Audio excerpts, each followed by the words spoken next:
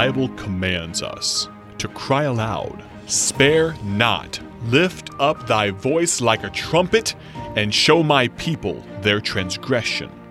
This is the Cry Aloud broadcast with evangelist Ted Houston. Thanks for being with us again today, and we're talking about being fishers of men. Peter and Andrew were told by Jesus, "Follow me, and I will make you fishers of men." And when you get saved, I just believe this in the heart of every Christian, there's a desire to see others come to know Christ as Savior.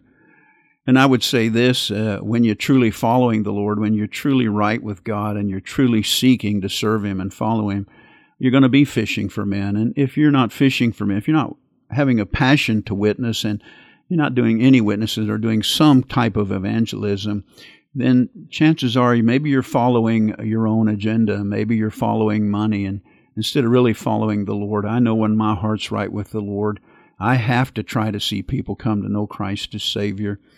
And so we look at fishing for fish and make some correlations to fishing for men. And we said there are fish to be caught. Jesus said the harvest is plenteous. So there are people still need to be saved. People want to hear.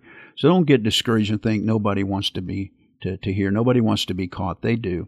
And we said you can go fishing, not catch any fish, but you can't catch any fish if you don't go fishing. And we said a good fisherman goes where the fish are. The fish aren't in church, so you get out where the lost people are and share the gospel. And there are some that don't want to hear the gospel, so find people that do. I like to go to areas where I believe people are open to the gospel.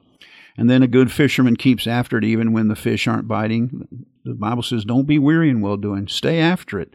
I've seen fishermen fish for days and not catch anything, but they don't quit. Let's don't quit fishing for men. A good fisherman is always prepared to fish. I talked about the guy in my church always had his tackle box and his rod so he could stop and fish. We should always have tracks. We should, have a New Testament. We should be ready. We should know how to lead folks to Christ. Be ready always to give an answer to every man that asketh the reason of hope. And listen for opportunities. And then we said a good fisherman uses good bait. And dear friend, the only thing can save him is the gospel. And then we said a good fisherman doesn't scare the fish away. Be kind to people. Don't shut the door for the next person comes along. If they don't want to hear, don't cram it down their throat. Be friendly. Say, boy, God bless you. I'm not here to bother you. Here, let me give you this tract. I hope you'll read it. And go on down the road. Don't make somebody mad because they won't listen to the next person. Sometimes you're just planting the seed. Sometimes you're just making them open a door and listen for just a few seconds when they don't want to and beginning a process that God is the one who saves them, not us. And then we talked about a good fisherman uses different methods. And, rod and reel, trolling, trout line, seining. And last broadcast I talked about dynamite fishing. Of course, that's illegal, and I was just joking. But I do have this thing called the 4 T's of soul winning. I learned this from C. Sumner Wimp. And the first T of soul winning is testimony. Paul gave his testimony. You check it out. Many times Paul did not preach Bible verses. And think about it, when Paul's day, the Old Testament was really mostly what they had, and only a Jewish person who'd been studying the Bible would really understand what Paul was trying to teach. So Paul many times just gave his testimony. Think about it. To Felix, to Agrippa. Oftentimes he gave his testimony. You have a testimony. Just tell people what God did for you. Man, I was lost and on my way to hell, miserable, living a wretched life. And God spoke to my heart and He saved me. Just give your testimony. Then I like what's called a takeoff. A takeoff is when an opportunity comes.